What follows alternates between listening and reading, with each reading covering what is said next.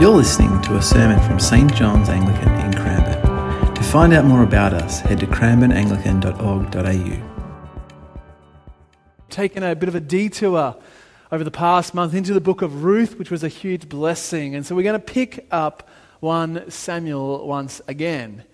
And if you've been following along, you'll know that 1 Samuel is a story about two kings, Saul and David.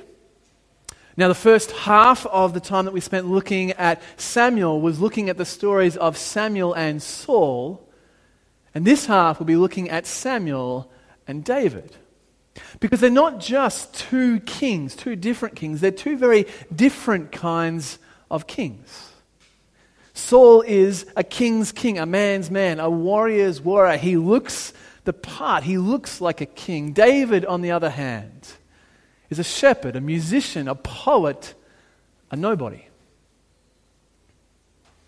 The story of 1 Samuel is really one of leadership and who we place our trust in. Which leaders do we trust? And that's not that dissimilar to this story we find ourselves in today. We are constantly looking for leaders to trust, and unfortunately finding that not many of them are all that trustworthy.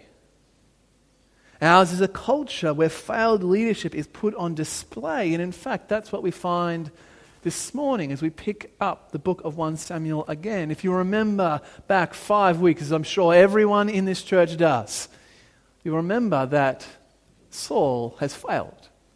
Not just failed a little bit, failed a lot. He's placed his trust in other places, and God has removed not just his authority, not just his sense of providence, but removed his authority from him. He's removed the Spirit of God from Saul. God has announced that Saul is king no more. And although Saul retains the position of king, he has no authority from God. And so there's this discrepancy between the two. And so at the end of chapter 15, we find Samuel mourning the loss of Saul, the failure of Saul. And in fact, that's where we pick up in chapter 16 this morning.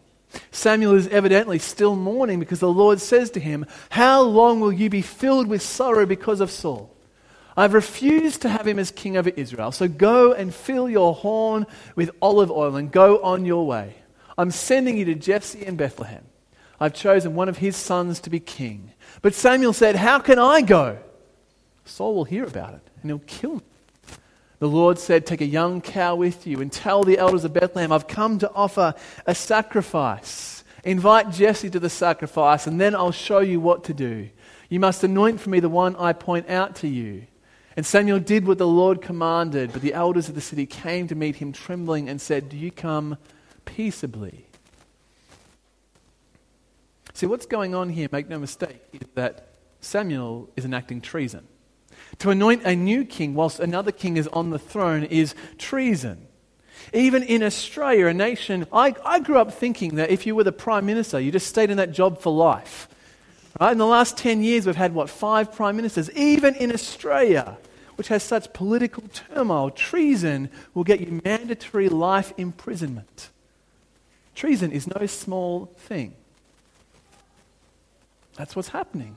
So God has asked Samuel to anoint a new king, and even the elders at Bethlehem know that something is not quite right about this picture. They've come to him saying, "Do you come peaceably? Is there going to be any trouble?" And so Samuel says, No, we're just anointing, we're just making a sacrifice. There's something more going on. And so what Samuel does is he invites Jesse, the Bethlehemite, to this sacrifice, to this worship session. He says, "Peaceably, I've come to sacrifice to the Lord. Consecrate yourselves and come with me." And so he consecrated Jesse and his sons and invited them to the sacrifice. And when they came, he looked on Eliab, Jesse's oldest son, and thought, "Surely the Lord anointed is before him." If you cast your mind back a couple of months, you'll remember the story of Hannah. See, Samuel starts out with the story of Hannah, a young woman who is beset by the fact that she cannot have a son. She cannot have children at all. And so she's crying out to God to deliver her a child. And eventually we come to chapter 2 where God has provided for her. And this song of Hannah really sets the agenda for the whole of 1 Samuel. Because it says a couple of things repeatedly, and particularly it focuses on pride and the fact that we should not be proud. So it says in chapter 2, verse 3, talk no more so very proudly. Let not arrogance come from your mouth.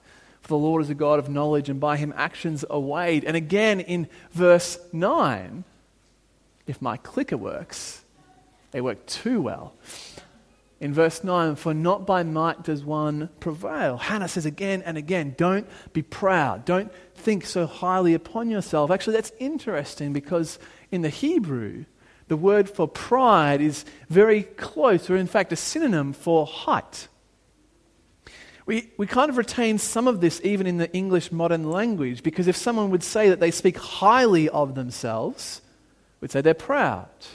If someone is high and mighty, there's someone who's a bit too big for their own britches. So there's this link between pride and height. And it's interesting that when we meet Saul for the very first time, what's one of the descriptions of Saul? He stood head and shoulders above everybody else. That should be a red flag. And so when we come to Eliab this morning, it's interesting that Samuel sees Eliab and is like, this is the one, this is the king. He looks like a king. Well, he's about to make the same mistake the first time. Do not look on his appearance or on the height of his stature. Eliab is being set up as the new Saul. He looks like a king, he walks like a king, he talks like a king. And yet God says something that throws the whole endeavor on its head. This is one of those scriptures that we've perhaps heard so often that it's become familiar and therefore not earth-shattering to us. But when God says, the Lord does not see as mortals see, they look on the outward appearance, but the Lord looks on the heart, that is devastating for Israel's model of leadership. If you did not look like a king, you could not be the king. We go, of course, it's about character. It's about what you most deeply love. This is a change. In the Bible, there's about 5 reoccurring elements that make up a person's body that it routinely talks about. It talks about the mind, it talks about your body, it talks about your will, it talks about your guts, and it talks about the heart. And if we were to crudely define them, it would be that the mind thinks, that the body does, that the gut feels, the will decides, and the heart loves. When we think about the heart, we often think about what we feel, and that there's an element of truth to that, but the heart is really about what you love most. It's not just every fleeting emotion that you might feel, but what you love at your innermost core. It's your deepest fears, your deepest hungers, your deepest longings, your deepest loves. This year has been a bit of a weird, strange year for me. This is the first year that I've attended more funerals than weddings, which is a confronting change, because weddings are often full of emotion and full of opportunity. They're full of love, of endless possibilities, but I tend to think funerals are about our hearts. Funerals really center upon what a person actually truly loved in their life. You meet with a grieving family, and what comes out of their stories are the depictions of what the person who has passed truly actually loved. You can tend to almost pinpoint what was their innermost heart. What would God have seen in them? That's what comes out of funerals, is their heart. And the heart is very important. In the book of Proverbs, it says this: keep your heart with all vigilance, for from it flows the spring of life. Other translations have it, guard your heart, for everything you do flows from it. The heart matters. If you want to work out what you actually truly love, because often it's guarded from us, you can do 2 things, I think, at least 2 things. One short-term, one long-term. One, which can be a confronting exercise, is to think about your own funeral. What would be said about you? What will be said about what you love? What stories might be told that reveal what you truly have built your life around? Because what you have built your life around is what you love.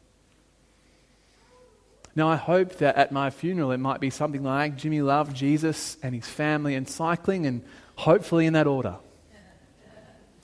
But who knows? But it's a helpful thing to think about, what are the things that I love that would be said about me when I pass? But if that's confronting, there's another thing you can do, and that's just look at your last week. Because we build our lives around what we love. And so often we say we love something, but we don't actually. You can say that you love going to the gym, but if you don't go to the gym, you don't love it, do you?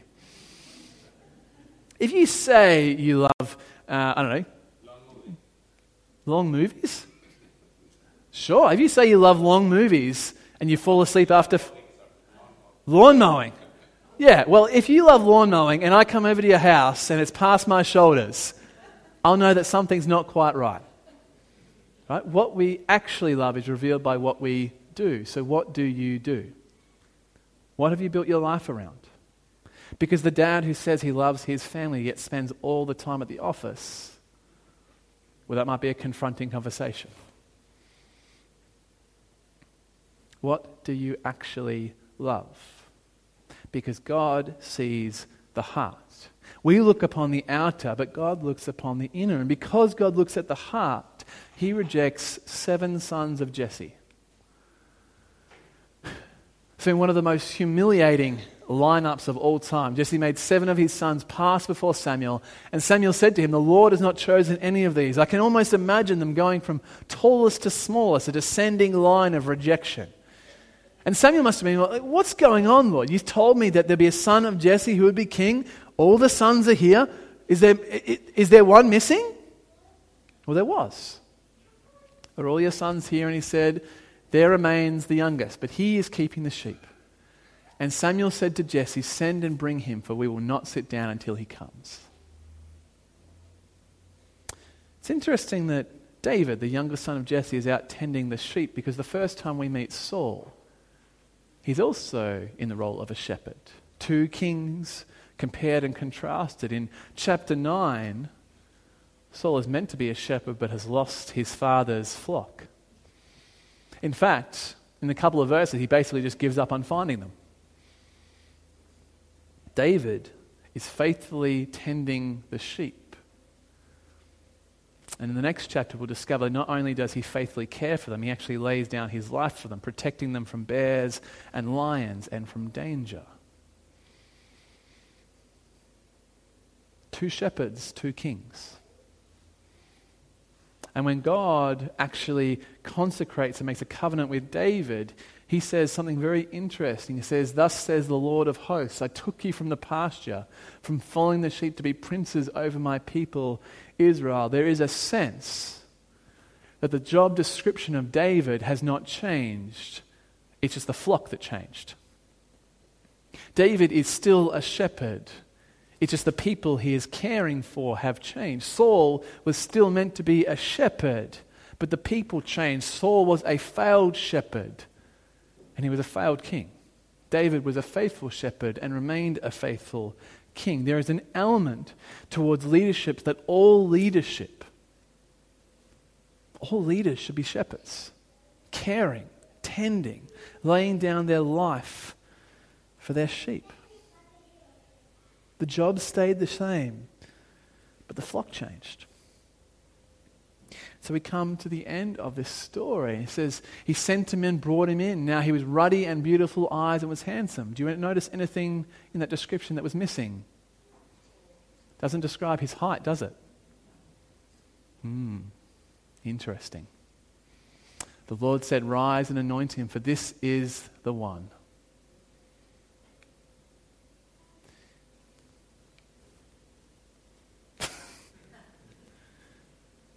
Dear Lord, please help me with technology. There we go. Then Samuel took the horn of oil and anointed him in the presence of his brothers. Can we go to verse 13, Salvaraj? Next one. Next one. One more. There we go. And Samuel took the horn of oil and anointed him in the presence of his brothers. And the Spirit of the Lord came mightily upon David from that day forward. Samuel then set out and went to Ramah. Samuel comes to Bethlehem and he finds David and says, this is the one. This is the one that God has anointed. This is the king that Israel needs. And we know that this little shepherd boy from Nowheresville goes on to become the greatest king that Israel will ever have. He's part of the line of Jesus. He's an important figure.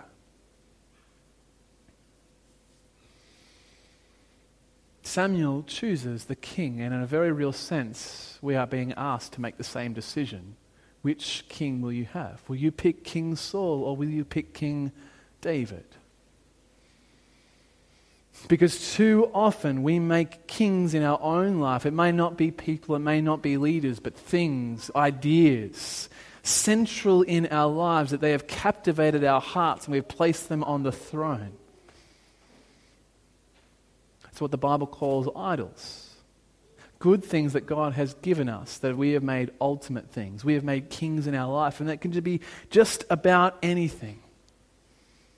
It could be our jobs, it could be education, it could be our families, it could be safety, it could be security, it could be the football. Anything that you love deeply enough to build your life around will be king in your life. Everything else will have to go. That's why it's important to discern and think about what you most love. Because what we love will either haunt us or help us. It's interesting, I find, that Saul is removed from leadership and spends the rest of his days haunted. It's the sting in the tail of 1 Samuel, isn't it? That in verse 14, I think on the next slide, Selvaraj. Actually, can you go 2 more? Let's see if I put it up there. There we go. Now the Spirit of the Lord departed from Saul, and an evil spirit from the Lord tormented him. And Saul's servant said to him, see now, an evil spirit from God is tormenting you.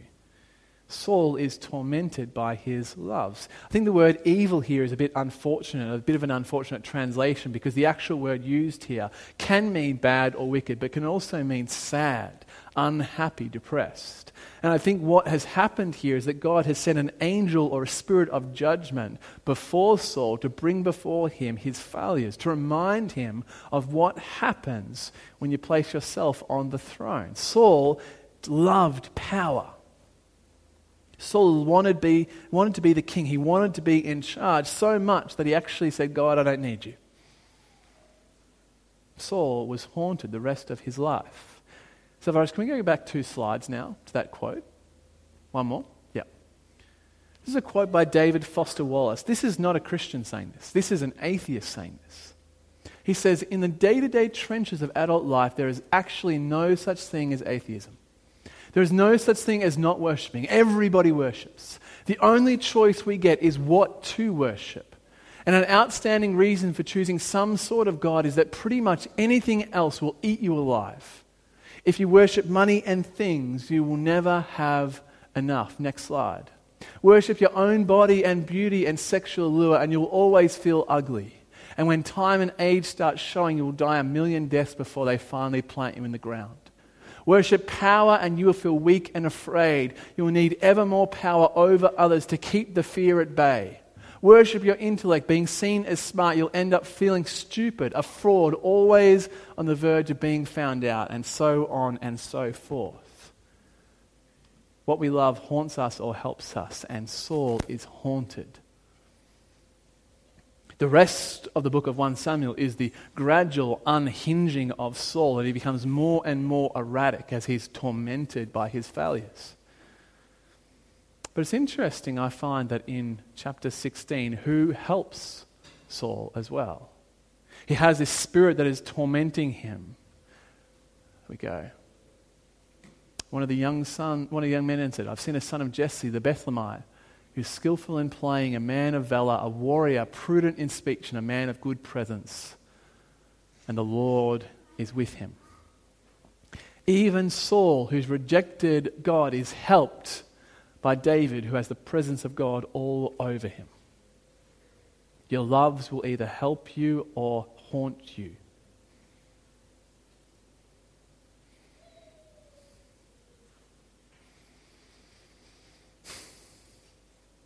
The The book of 1 Samuel is all about leadership, who we place our trust in.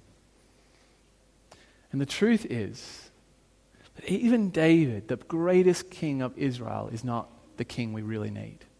If you know the story of David well, you'll know that David is a failure, not to the extent of Saul. He still retains his love for the Lord, but he's a failure. Because the king we actually need is not Saul or David or any political figure. It's Jesus. See, David is a good shepherd, but Jesus is the good shepherd. David is a good king, but he's not the king of kings. And one of the things that we have to grapple with and wrestle with is the fact that not only have we chosen a king in our lives, but that too often we have chosen the wrong king. We can come on a Sunday and raise our hands or lay them low. We can worship our God. We can say confession, but is Jesus really the king of our hearts? Is he who you've really built your life around? Because if not, it will haunt you eventually. You might not even notice. Because even David knows that he's not the ultimate king. I love praying with my son Nathan, and one of the prayers that we pray just about every day at the moment is from Psalm 23. How does Psalm 23 go? The Lord is my shepherd. Even the good shepherd knows that he needs a greater shepherd. And I love the way that the book that we read translates it. It says, the Lord is my shepherd and I am his little lamb. He feeds me, he guides me, he has all that I need. See, the great reason to build your life around Jesus is that Jesus is actually the only one who can sustain that love. Everything else will fall through. That's what we experience, isn't it? When we look at all the leaders in our lives, they are failures from time to time. Sam will fail you. I will fail you. Leaders in your work will fail you. Ideas will fail you. Your family will fail you. Jesus will never fail you. He is the good shepherd. And I would encourage you, as you sit this week, thinking about what your heart truly loves, thinking about what might be said about you at your funeral, thinking about the way that you build your week, to really grapple with whether Jesus is the king of your heart. Because as a good friend once said, if you've made anything else the king of your heart, you've settled for second best. And second best won't just hurt you, it will haunt you. So I encourage you, whether this is the first time you've ever been to church or whether this is the 500th week at church, if you can discern in your heart that you've made something else king, to come, confess, and say, Jesus, I need you, I trust you, will you be my shepherd? So I'm going to leave a space here, a space of time for about 30 seconds, maybe a minute, just for us to sit and reflect upon whether Jesus is really the king of our hearts. What have we made king in his place? And after a minute, I'm going to pray for us.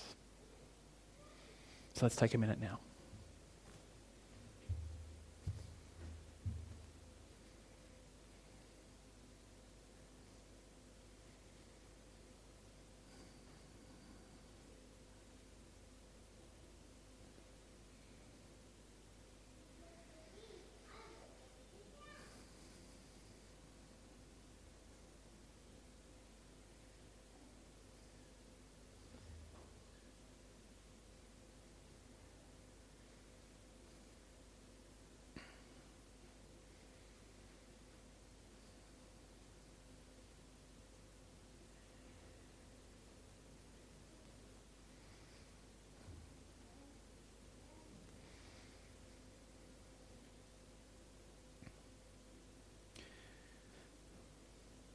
King of kings, we come before you this morning.